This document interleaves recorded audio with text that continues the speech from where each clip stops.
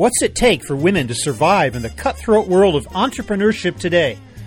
Hi, everybody. I'm Bob Bowman, Managing Editor of Supply Chain Brain, and this is the Supply Chain Brain podcast.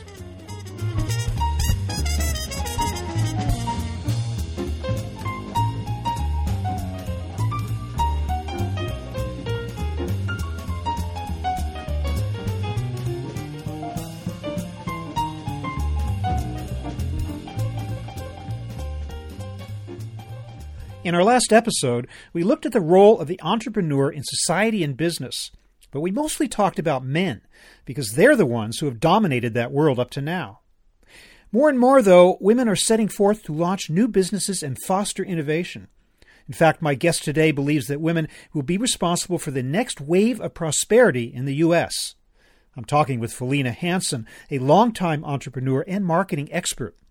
She's the founder of HeraHub, a shared workspace and community for like-minded women with 6 locations around the world and growing. The author of Flight Club, Rebel, Reinvent, and Thrive, How to Launch Your Dream Business.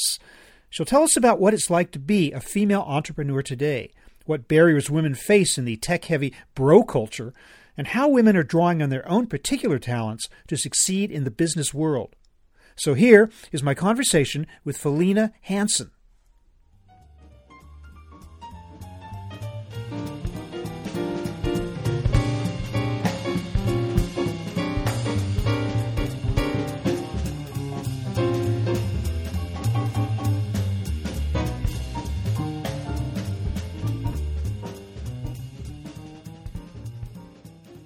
Felina Hansen, welcome to the show. Thank you so much for having me. Tell me a little bit about your journey and your founding of HeraHub. How did this come about? Yeah, so in 2010, I had been running a small marketing strategy business, working for myself for about 8 years, and really enjoyed being an entrepreneur. Had come out of a sort of startup scene, if you will, faced 3 layoffs by the age of 30, 2 companies sold, and 1 ran out of money. And so was very happy to be in control of my own destiny, so to speak, as an entrepreneur.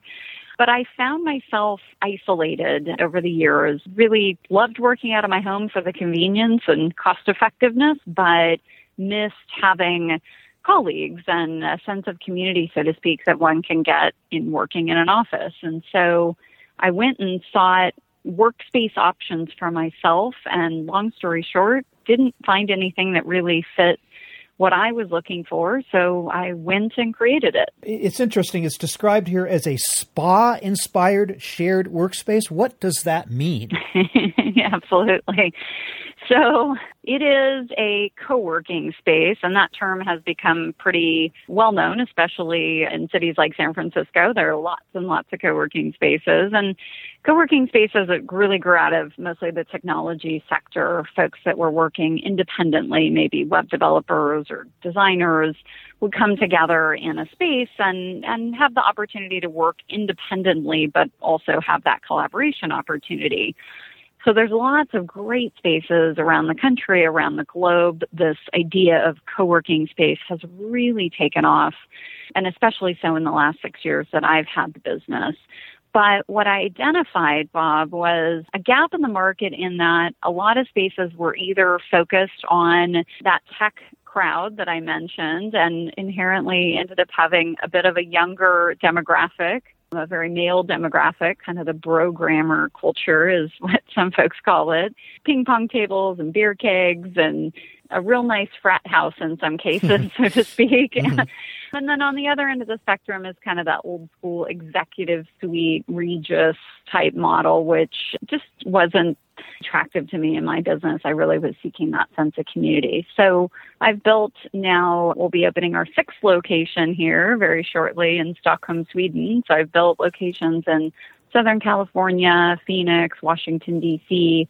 These spaces are beautiful. You walk in and there's running water and nice lighting and beautiful plants and art. They're just very welcoming environments, very zen, but also very productive, as we like to say. And so the spa inspired doesn't mean we're giving chair massages on a daily basis. It just means taking the environment of a spa-like environment and applying it to a workspace. How many people can you accommodate at a time in each location? Our members are primarily utilizing the space on a very flexible basis. And that's kind of the way of the world now. Folks want to be able to work where they want, when they want, how they want. There's a lot more flexibility, just given the world of technology we live in, of course. So our members oftentimes are coming in just a day or two a week to utilize the space, maybe even just a few hours at a time. They're not tied to a desk, if you will. So each of our locations has between about 100 and 150 members, but on any given day, we would have anywhere from 10 to 20 people there at the same time. And what kind of initiatives or businesses are they pursuing in general? By and large, our members are solopreneurs. We have a lot of folks that are professional service providers, such as folks in finance, marketing, a lot of attorneys. These are individuals that are not trying to build the next Airbnb, if you will, the next technology platform. They are taking their experience perhaps in a corporate environment and applying that into more of a freelance or consultancy or solopreneur type business. And they're really looking for that sense of community because they are by and large doing it by themselves. But based on your own experience, and I'm sure the people, the other women that you've come in contact with through your professional life, you're probably pretty well plugged in to the whole network of female entrepreneurs, are you not? Yes, you must know quite a few. Yes, indeed. So based on that knowledge and that familiarity, what would you describe as being the plight or the situation of the female entrepreneur today? I wouldn't call it plight. There certainly are some challenges. A lot is talked about access to capital, and especially as it relates to the equity side of the business. You know, getting a small business loan, there's great organizations nationally like Accion, special programs for both male and female entrepreneurs for microloans and whatnot. Where women start to come up into some hurdles more so is on the side of somebody's looking for an equity investor. They have a scalable business. They need capital to get it launched or take it to the next level. And given that the majority of folks in the private equity markets, whether that's angel investing or venture capital, are men, sometimes when a woman comes to market with a product, and again, we're going to assume it's scalable, but that maybe is targeted at women. I'll give you a pretty real example of something we ran into recently. There's a woman actually in the Bay Area, and she came up with a pretty interesting new concept for a breast pump. And no one's innovated in this space for a very long time. And she came up with a concept that was really, I guess you could say, cutting edge in that industry segment. And it's a huge market. And you can imagine her going to pitch a lot of these traditional venture capital groups and a bunch of gentlemen sitting around the table going, ooh, I don't want to talk about this. You know what I mean? So you kind of can get the picture, so to speak, of sometimes what folks are up against. So we've actually started an angel investment group training more women on how to potentially become angel investors themselves if they have the capacity to do that. And then the more women we can get into these channels as far as potentially funding, the more likely a female founder is to raise that equity needed. Are we talking about equity requirements that are somewhere in the middle between like a giant venture and something that could be funded through crowdfunding channels? Yeah, absolutely. Definitely. The area we focus on with Hera Angels is primarily really truly what's in that known as that angel category. So it's early stage, seed stage, maybe $100,000 to $200,000 type. Yes, definitely not the heavy VC, kind of what we all think about when we think about venture capital. So yes, and typically individual investors as opposed to a fund. A lot of folks say angel money is personal money and venture capital is people using other people's money. So yes. The question of support networks has to be important. I'm sure that if I'm driving down Sand Hill Road and checking out all those big VC firms down in Palo Alto, I probably won't find a lot of women working in them. Do you or have you built valuable and extensive support networks of women who actually have money and influence and contacts who could help other women who to pull them up into their ventures? Yes, absolutely. So we collaborate a lot with other female angel groups and VC groups. So we host an annual conference here in San Diego called the Hera Venture Summit. We bring in women from not only all over the U.S., but also Canada and Mexico who are female angel investors, and they run their own networks in a lot of cases. So we network within other networks, and there's a lot of really interesting platforms coming out, both on the training side, but also on the fund side. So, for example, the Rising Tide Fund is one that has come out where they'll take 100 or several hundred investors into a fund that are each putting in, maybe just $5,000 or $10,000, and then build a fund from that. So obviously diversifying the risk, but allowing somebody to take maybe their first steps into becoming an angel investor. There's even an initiative out of Canada called SheEO, and that is several hundred investors just putting in $1,000 each. And so some of the Reg A initiatives that have come out, Regulation A, over the last couple of years with the Jobs Act, have started to kind of loosen up this market and allowed individual investors to come in as opposed to only accredited investors. Sounds like you're kind of creating a parallel universe, but I'm wondering if there's a point at which you have to jump into the general mix in terms of forums in which to present your venture. I'm thinking of forums such as Keiretsu or Y Combinator, areas like that. I mean, are those still important places where even a woman entrepreneur needs to be in order to get her venture some attention? Of course, absolutely. Yeah, we're not suggesting to only play in certain pools, so to speak. It really is, of course, getting out there. But I can tell you over and over and over again, I've talked to female founders who have pitched at our events. They've pitched to basically a female-focused audience, and the conversations are different, the questions are different. Just the environment and just general feeling of what's going on in these events is quite different. And so I think it's important for women to potentially, of course, explore both, but giving women that opportunity to just experience something different is also important. So you really think that the bro culture is an issue in tech today? Very much, yes. I mean, in terms of just how they act and react and how they network with one another and the like. Yeah, and unfortunately, most situations are totally not that case, but it's still pervasive in some cultures. I mean, you hear about it even with the big boys and Google and Yelp and Airbnb and some of the things that are going on in these corporate cultures. There's still a lot of things happening there that we need to address if we're going to create an opportunity for everybody. What do you think are the qualities that make up a successful entrepreneur? So the qualities that I've seen over the last 14 years of my entrepreneurial journey are, number one, tenacity. Really that level of drive. I meet a lot of individuals who are what I call want-trepreneurs. They want to be an entrepreneur. They've watched Shark Tank constantly and are excited about bringing new ideas to market. But what a lot of folks don't realize, it is a ton of hard work. I always joke, entrepreneurs are the only people that leave a 40-hour-a-week job to work 80 hours a week. And so that tenacity, that drive, that focus, and focus is a big one we talk a lot about because there are idea people out there and it's important, but especially in the early stages until you have the money to build a team around folks that can execute your idea, you really need to stay focused on what you're doing and executing something fully and seeing it through.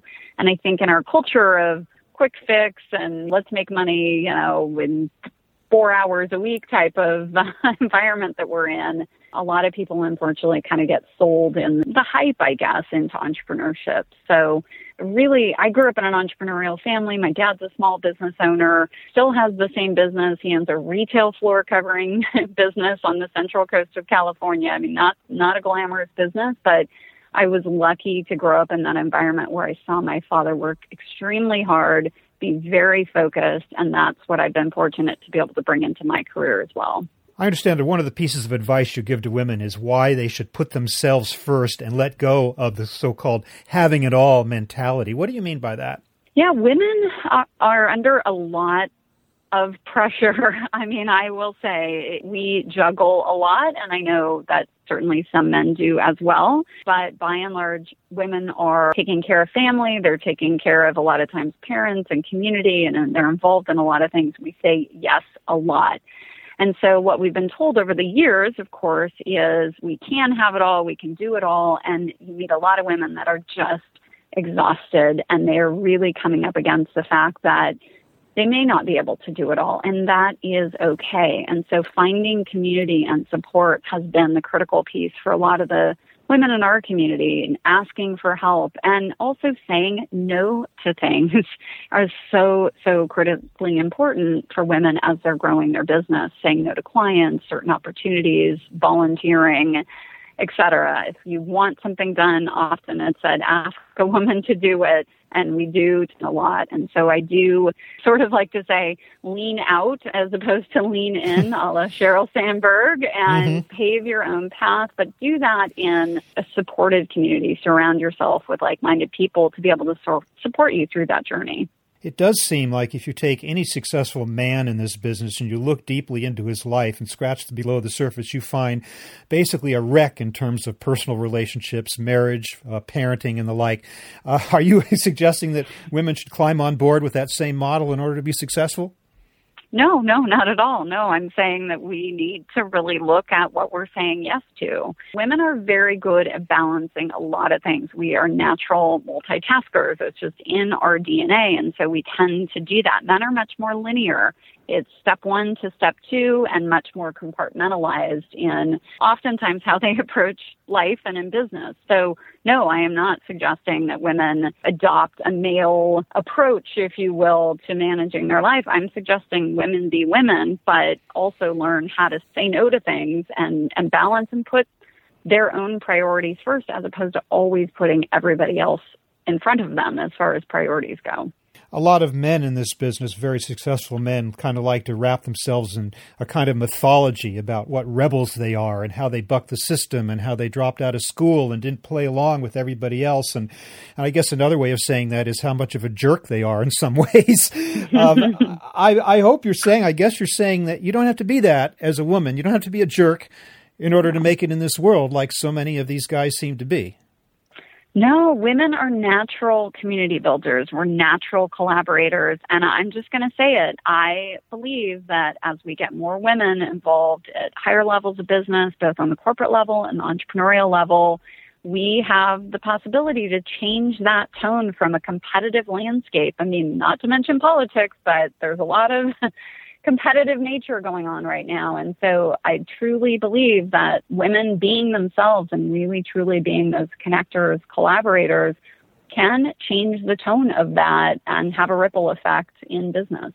Male or female, I want to get away from the gender discussion for a moment and just ask you if you feel is there something about an entrepreneur, which you are, a serial entrepreneur, that is different in quality from a professional manager? I mean, does there come a point where a serial entrepreneur gets restless, always wants to be creating something new, wants to move on, is not the kind of person who could sit and be the CEO of a company for life? Do you think that's true, or am I exaggerating a little bit? Oh, I think it's completely true, Bob. I mean, I say this a lot to people, not everybody is meant to be an entrepreneur. And actually, most people are probably not meant to be entrepreneurs. That's what I talk a lot about in my book, is the qualities and somebody who is restless, somebody who is always challenging themselves, looking for something new, not that complacent person, so to speak. And I'm not saying that a manager is complacent by any means, but somebody who is always coming up with new ideas is much more likely to find themselves in that entrepreneurial path as opposed to just going to work every day and doing the same thing. I think it's interesting. I meet so many people who are starting businesses and have nothing even close to a business degree. You talk about kind of the rebel, drop out of school kind of thing.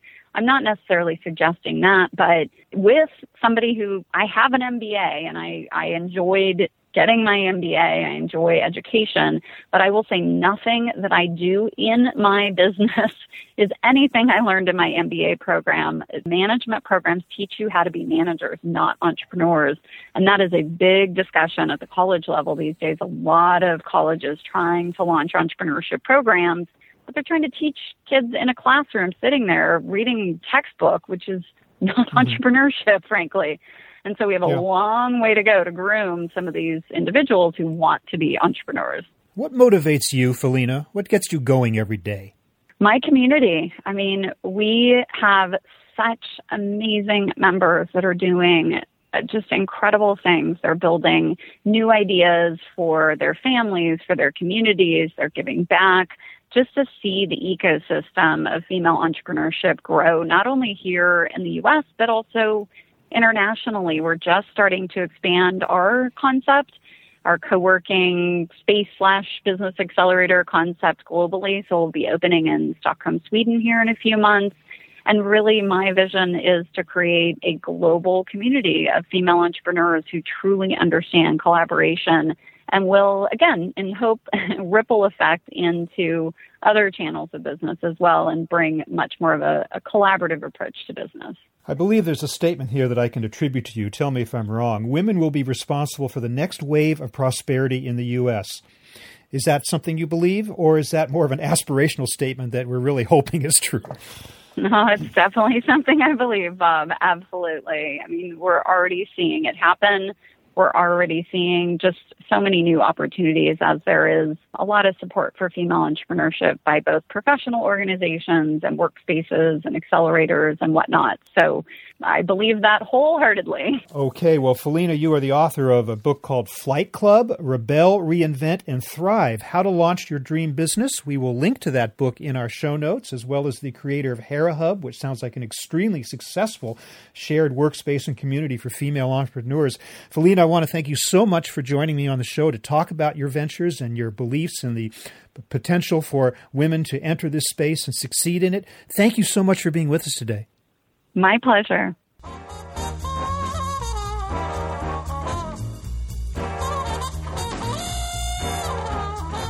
That was my conversation with author and marketing expert Felina Hansen, talking about how women can succeed as entrepreneurs. We're online at www.supplychainbrain.com, where we post a new episode of this podcast for streaming or downloading every Friday. You can also read my Think Tank blog, watch thousands of videos, and access all of our other content, including the digital edition of our magazine.